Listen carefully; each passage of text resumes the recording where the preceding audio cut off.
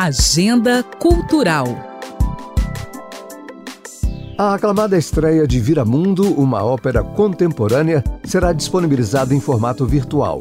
Inspirada na obra O Grande Mentecapto, do escritor mineiro Fernando Sabino, a apresentação foi criada em 5 atos e conta com as participações da Orquestra Sinfônica de Minas Gerais, do Coral Lírico do Estado e solistas convidados. A produção artística fica disponível das 7h do dia 28 até 31 de dezembro no canal da Fundação Clóvis Salgado no YouTube.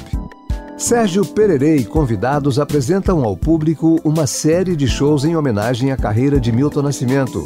No repertório, clássicos como Travessia, Cravo e Canela, Bola de Meia, Bola de Gude resultam não apenas em um festival sobre o Bituca, mas também sobre o futuro das canções feitas por ele.